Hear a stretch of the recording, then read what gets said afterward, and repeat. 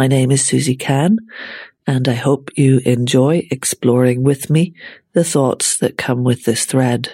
If you have any interest in supporting what I'm doing or getting in touch, please do so through the website kylak.ie, where you will also find other resources and connections that I create around each podcast, so that if some of the tweaks of interest come to you through them, you have a place to go a little further and deeper, or to find other information, or to find a way to support by maybe wanting to collaborate or offer something, or even a donation. Thanks for listening.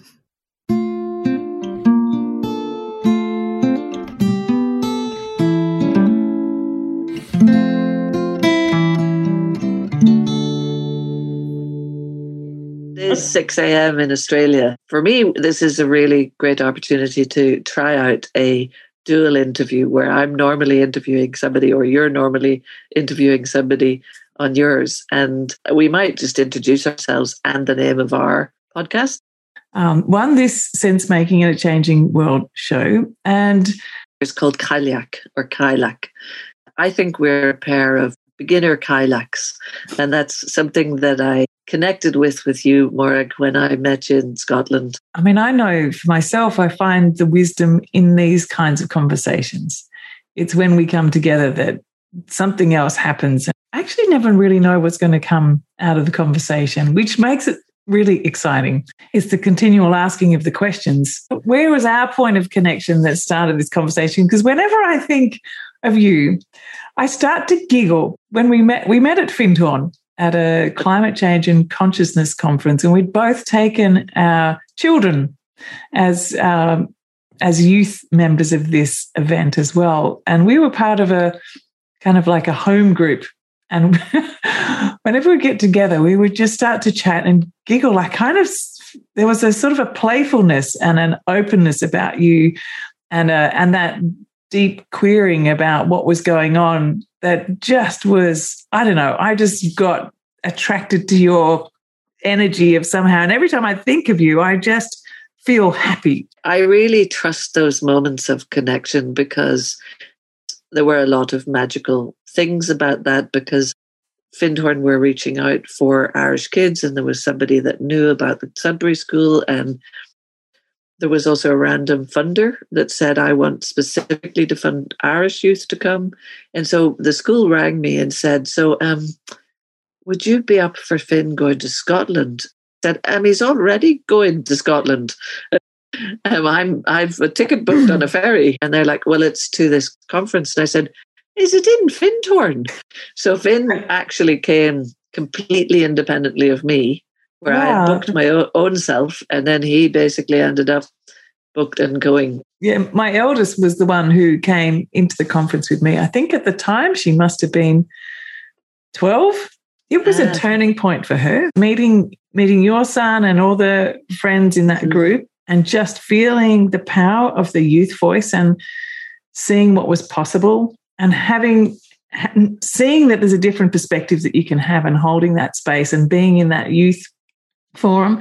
So, since then she's ended up quitting school, going back to homeschooling. She's set up things like the Perma Youth. She's just stepped into her space as being a leader, and it's phenomenal. It's absolutely, it's a point for her that I think she'll look at throughout her entire life as one of those key moments. There's something about both the way that I guess the educational environment that you've created and surrounded your children in, and I guess maybe similarly here, that created the possibility for what they saw there to land. If you bring up your children to have a voice, then they're pretty articulate with that voice later on. So I don't know. I mean, for me, I'd be really curious about that for you, and whether any of your experience of the culture you were brought up in, and the in our lifetime, this deepening of the divide and the kind of post like late stage capitalism and post-colonial legacies of damage and great degradation of land and people. And I'd be curious whether that you were conscious of resisting it or, providing an alternative for in your life and in your children, and what happened for you. Like, I don't know where it begins for you. I was also a protester in my teens, going out, whatever was particularly around protecting forests. There were peace rallies. There was a whole lot of different things happening at the time, uranium mining. So I was constantly on the streets. I did get a bit burnt out by that. I got to the point of thinking, no one's even listening. No one even really cares about this. There's a few of us who just keep on pushing and resisting, but it's not being heard. And so I retreated for a year. I just went into a little bubble. I just felt deeply hurt by society in so many ways, and had to take that all in. I didn't get brought up in an eco-village or a permaculture community, but I was brought up in a suburb in Melbourne. Mum and Dad were public servants, so we weren't rich, but we weren't poor either. We had enough to eat. We always had, clean clothes on our back and off to school. It was a very standard kind of upbringing. But yet within that, there was a resistance that I felt coming through with my parents. Like they built their house with their own hands. They designed it to be, oriented to collect the sun and the thermal heat, and they had natural foods, and they filled the backyard and the front yard with native plants which would attract the birds, and whereas everyone else had the lawns, and it was different. Like the house didn't face the street, which was what you meant to do. It faced the sun. The garden was not neat. It was wilderness, and tucked in amongst that were fruit trees and pots of herbs, and they brought us up as vegetarians. And so, if you go out somewhere, back then there weren't vegetarian meals. They're just going to go, oh, you're vegetarian, scrape off the meat and give you the peas and carrots, so it's sit there. So we didn't go out very much to sort of events. It was a very kind of quiet upbringing. But it felt like there was a resistance in that. There was something about caring for what was happening, particularly my mum, what was going on in the planet, with wildlife. And my dad particularly had a focus on ethics and being socially just. And that was all. And he talked about He introduced me to permaculture thinking and ideas. And so, as an activist, it was sort of a natural fit. It was like, well, they're always talking about, not harming anything. And so I just naturally went into this activism mode. But when I got burnt by it and society and came back to think, I thought, well, what do I do with this? Where do I go? And I had really no interest. I remember I was studying landscape architecture at the time, and I remember actually thinking, well, I don't actually really care about what they're teaching us here. They're teaching us how to become a designer for landscapes for the rich and anyone who has money for us to. We have this suburb in Melbourne called Toorak, which was kind of like, well, everyone was aspiring to be a landscape architect for Toorak houses. And I just saw this absolute pointlessness in spending all your life just to do that. So I started exploring ways of weaving permaculture in with that, the landscape architecture, and think about design with nature. And I remember being told at university, design with nature, that's passé. And, we need to be focusing on these, contemporary methods of design. I just felt like punched in the stomach by that. And I quit. I had I think one term left to go. I didn't want to be part of that system.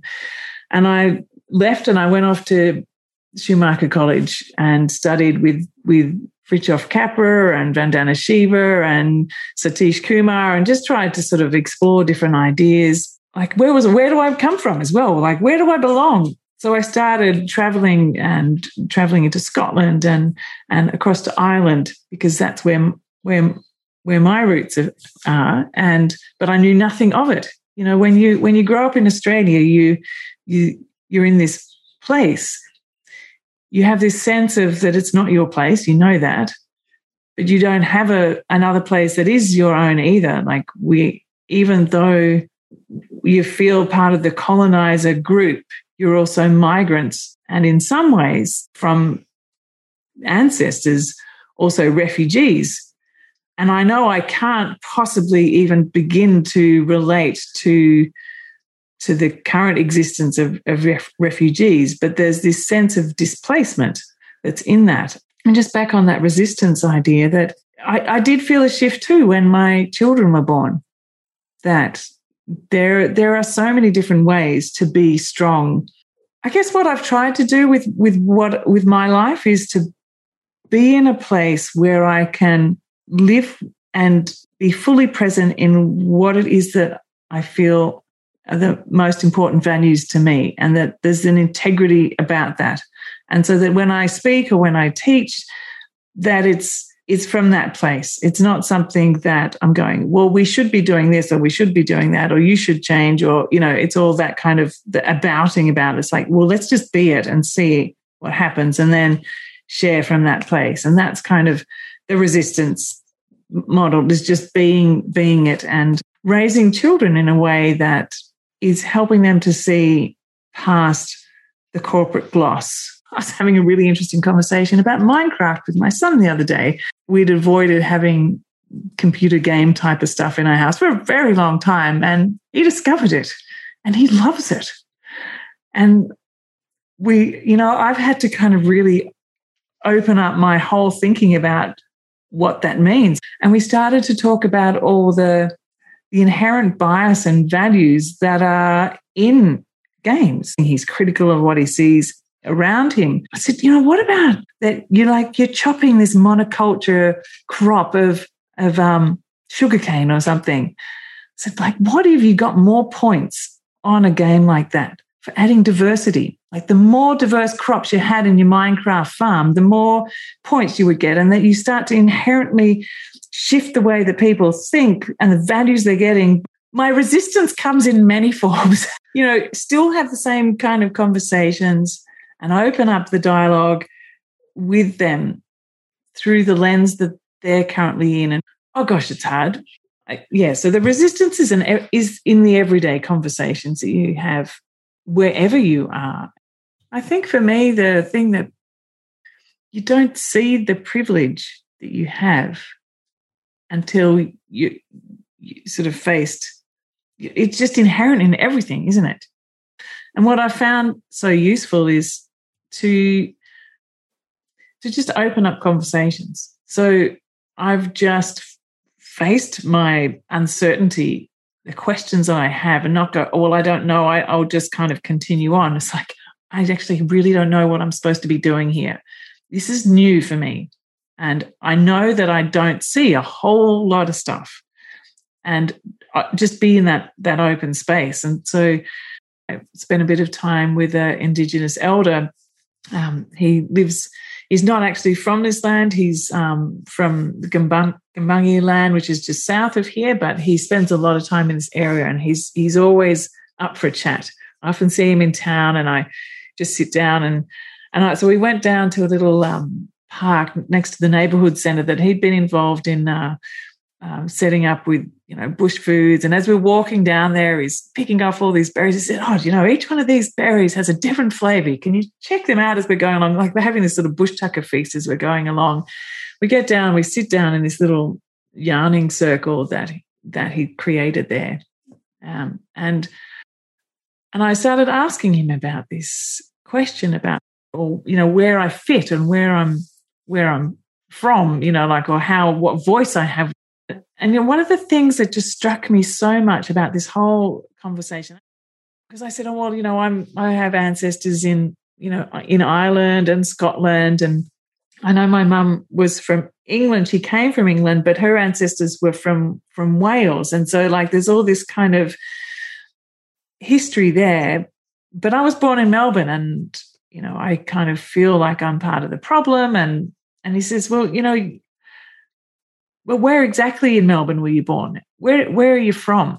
And so we started talking that, I'm from near the Mullumbimby River, and my land is from the Wurundjeri people of the Kulin Nation. And I always felt like, well, that's not my right to ever say that I'm from that land, because I'm not. But he actually said, no, you are. You were born there. That is your land. And you don't have the dreaming, but you have the responsibility to connect with that land and to be with that land and care for that land and to be a steward with us of that land. And it just transformed how I thought. Rather than being sort of someone who's kind of a part of the colonizers, part of the problem, we always get stuck in this. And I think one of the things that makes us so stuck here in Australia is the guilt, and a lot of people don't want to face it. But then if you get caught in the guilt, then you become stuck as well. And so finding a way to land. So it's being in conversation. I have the great honor to have an enormous amount of women elders around me at the moment who I can just ask them questions and they just tell me if I'm being an idiot or not, or and just being straight up. So part of this, I think, the process of decolonization is to be in the conversation, to be open to change your script, to be open to not have a script at all, because we don't have one for this.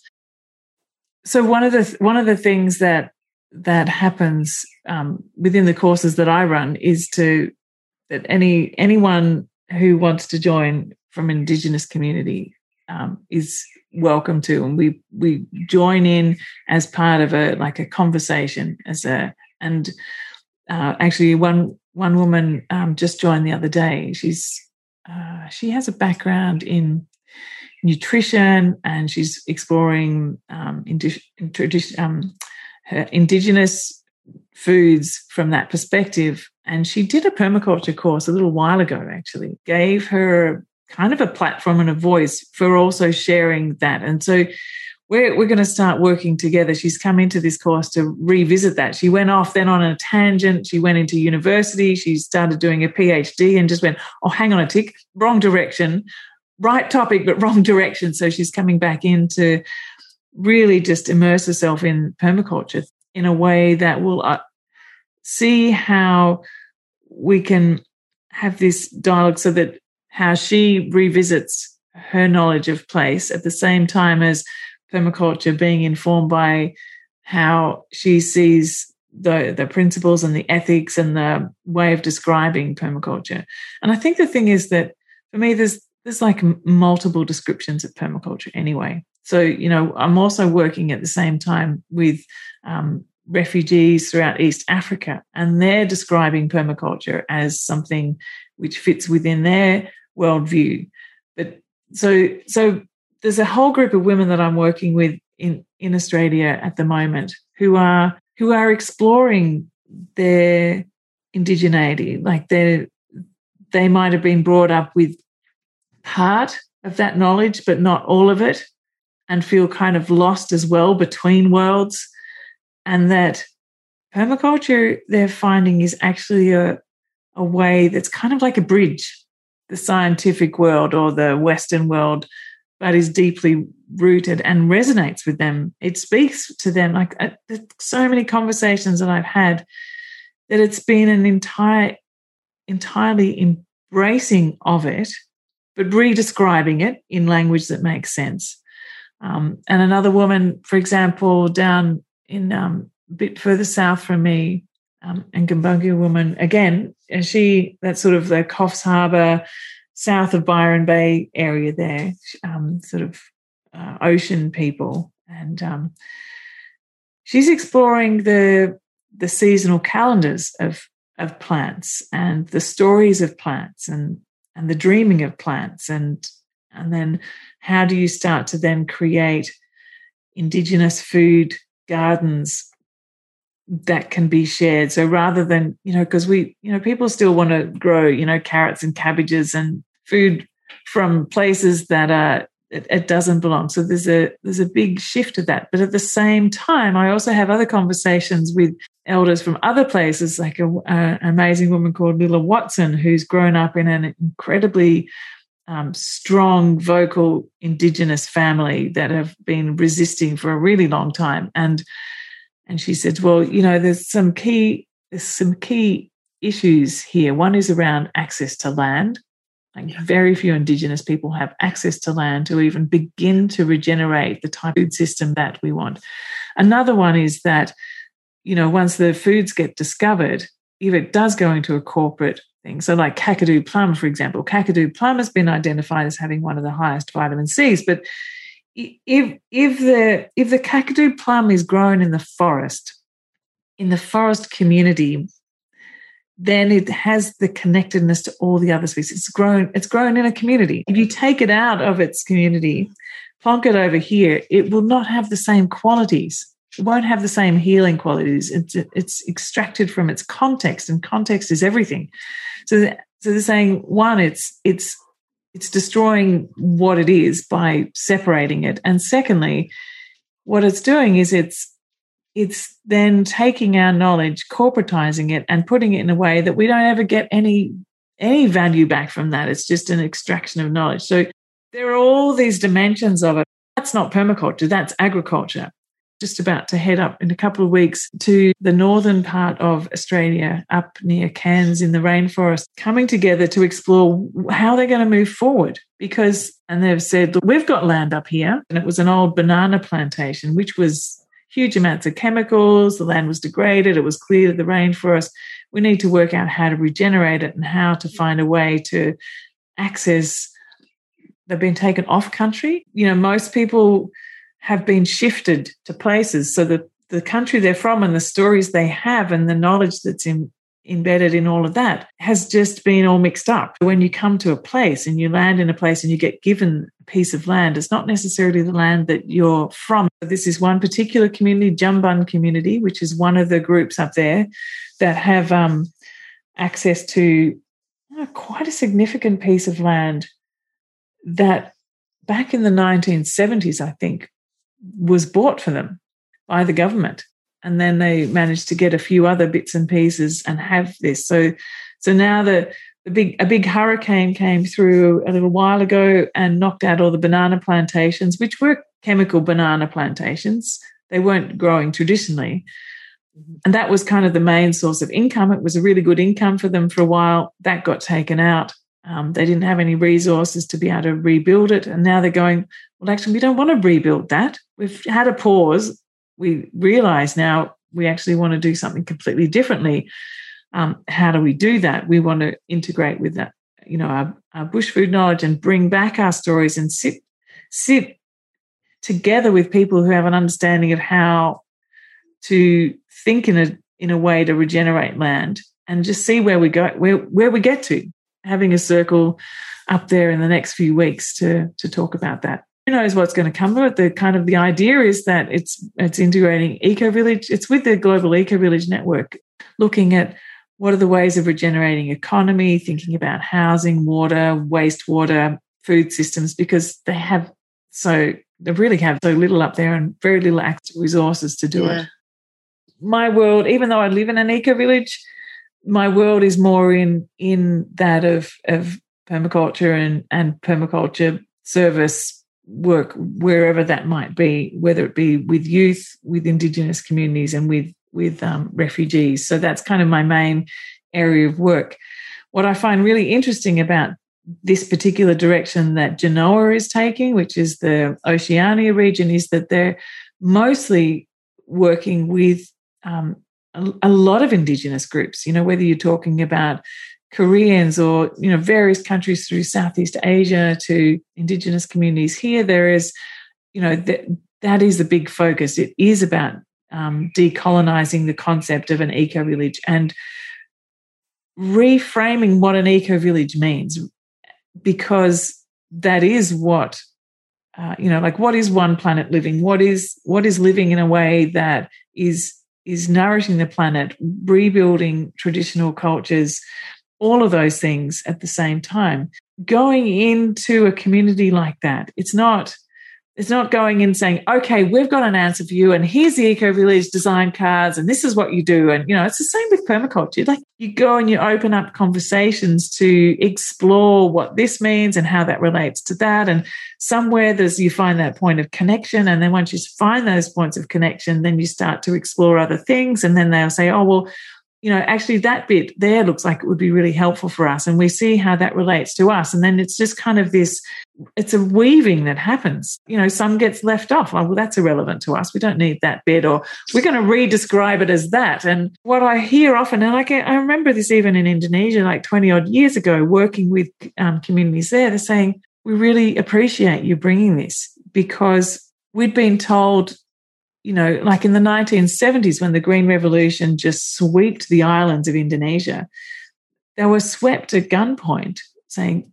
give us all your old seeds, take these ones, use these chemicals, do this, rip out those, food forests and expand your crops into larger fields. And this whole transformation happened so violently and so rapidly in those places that some had kept little seeds aside or, little corners of food forests in, valleys somewhere. And then when you come and you share stories about seed saving and food forests and, all the stuff that's within permaculture, they said, that's it. It's not saying that this is permaculture and we own it. It's saying this is a pattern that people everywhere can recognize. And I think it's totally dependent on how you explain what permaculture is and how you open conversations about how we use. When I speak, it's from a perspective of, and maybe this is where that kind of challenge becomes, because it becomes like the dogma of permaculture is this, and it gets bundled up as this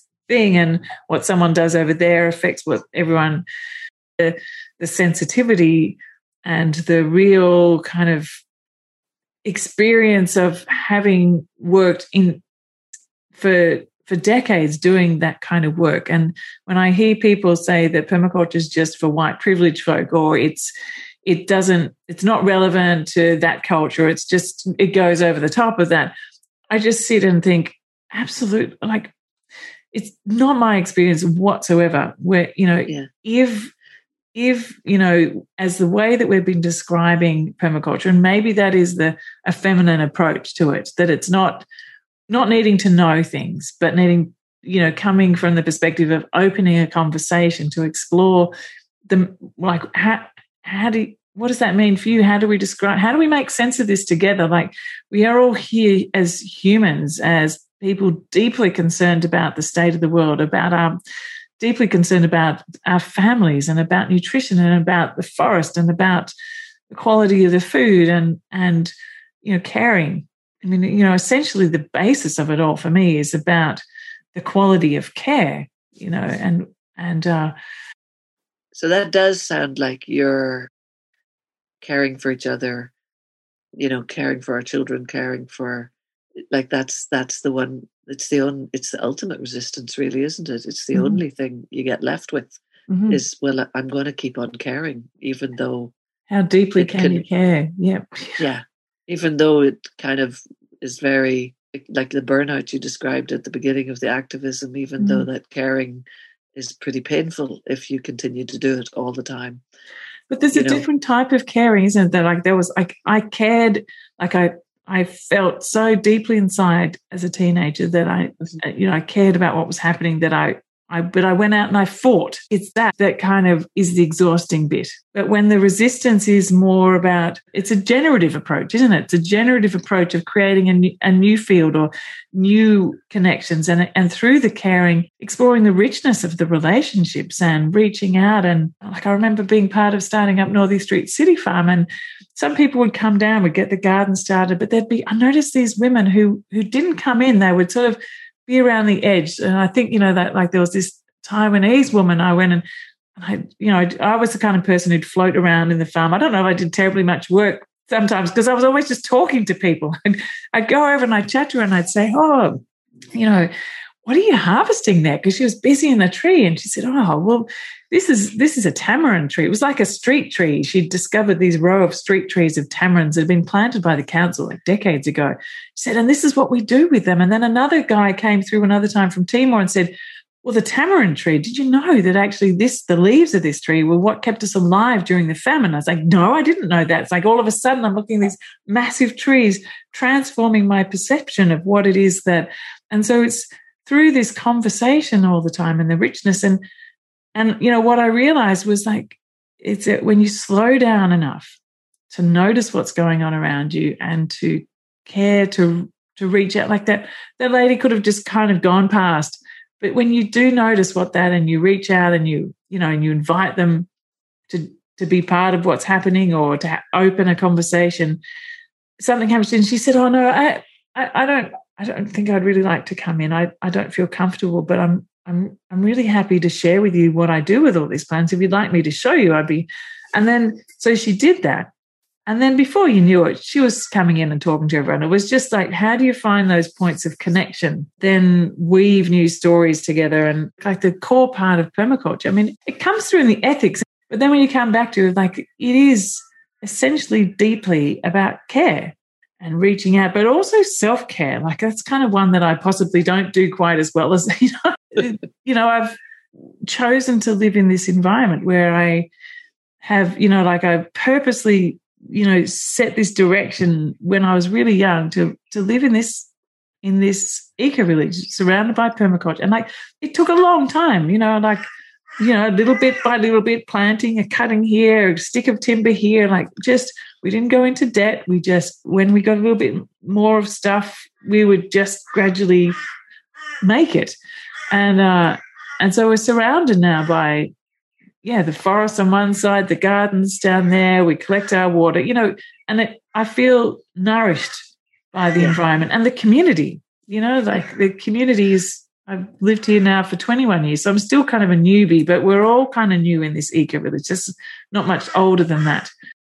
Something that I just interviewed a guy from Limestone Permaculture here in Australia, and he talked about how we moved. He was living that life. He was, in the city, and he was a builder, and he was working endless hours, and he ended up going and buying a little 1 acre plot of land. And now his entire income is from this 1 acre land. And he says he has 11 streams of income.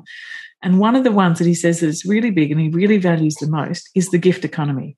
And he says, people come up to me, they've got, surplus fish or oysters or venison, all these things. He says, I couldn't possibly begin to think about how I'd be able to afford to eat as well as I do if it wasn't the fact that I had all this abundance to share from my 1 acre farm. And that the gift, and I think valuing the gift economy is something that happens when you enter into this space of this way of living. And I was just thinking, I was just speaking to that, I was feeling sad that Australia doesn't have the kind of village way of life, that traditional, like long time scale communities have,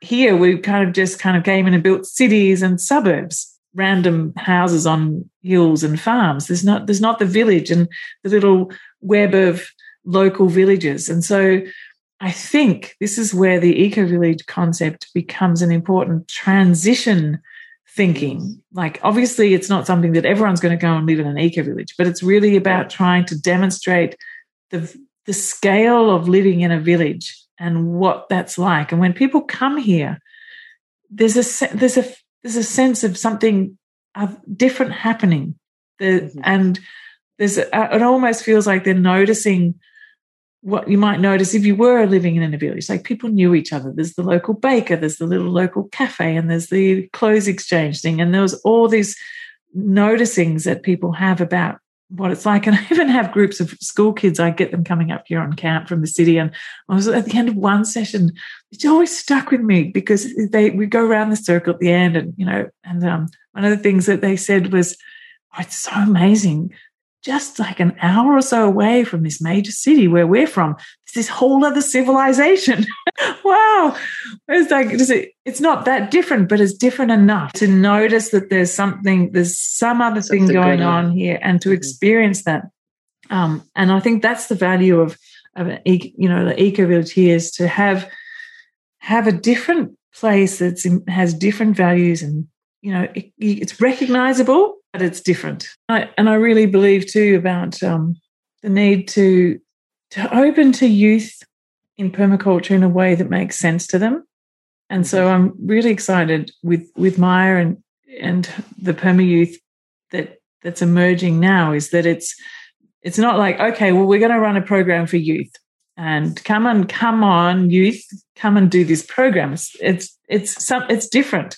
They're starting to find each other and each other through music, through art, through writing, through storytelling, through sharing their love of different passions that they've got that they're exploring. And some of the things that's happening is remarkable. For example, because the connection of our work goes around the world, so they have, people who come to their Zoom gatherings because of COVID. They have people from refugee settlements, from Bangladesh, from Sweden, from Australia, from all over coming together, from, Southeast Asia.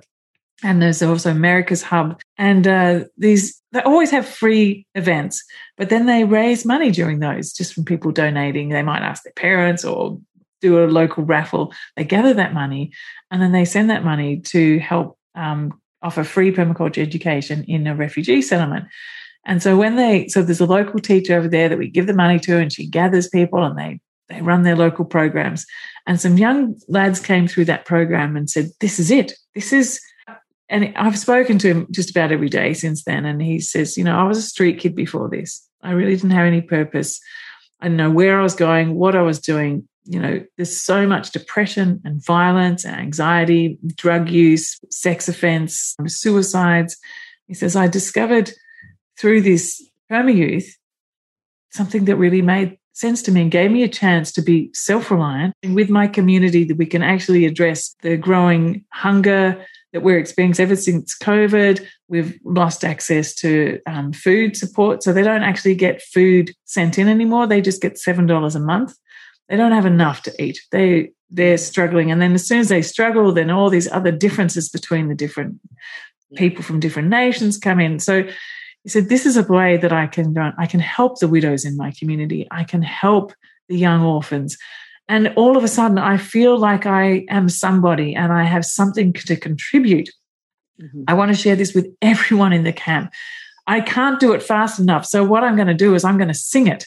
And I'm going to get together with other young people who are interested in music, and we're going to sing these songs. And so he's now started, every time they have a Perma Youth Festival, he brings in another song, and it's in some of it's in English, some of it's in their language, and they have subtitles. He does it all on his little phone he's got, and he does music videos. Anyway, so we started to share these videos out. Anyway, the Grateful Dead Foundation have got onto this and said, this is amazing. And the young Somali wanted to have a studio where he could invite young people to come and have a voice, to be able to, be heard and to have something positive to do. So the Grateful Dead have said they're going to fund the building of this music video studio. And then normally the Grateful Dead say, one project, that's it, we're done. And then they said, this is such an amazing project. We would like to support the building of youth music studios in every camp. And so this is just emerging now. We're just, from this little group of kids, want to do things that we care about, that matter to us. Mm-hmm. They're starting to change their worlds and therefore transform other people's worlds by whoever they touch. And so, I think the skills of permaculture, like when I look at what they're doing in Kakuma refugee settlement, in Rwanda refugee settlement, they're saying that these skills are what we need to be able to know that we whatever happens, we'll be okay. And I kind of feel like that's what a lot of young people need wherever they are. That sense of, it's a deep sense of security. A lot of kids who are coming through standard school systems have that. Like if they don't get a job, if they don't get the right mark, if they don't get the right university course, if they don't get the right job, then they're incredibly insecure. And so redefining what security is, I think, is going to be something that so many of them need, because we're, in such uncertain times. Yeah. Yeah. Okay, well, thank you so much for joining me on my podcast. And it's a delight to join you on your podcast. What a great way to do it. It's stacking functions, isn't that? Very permacultural.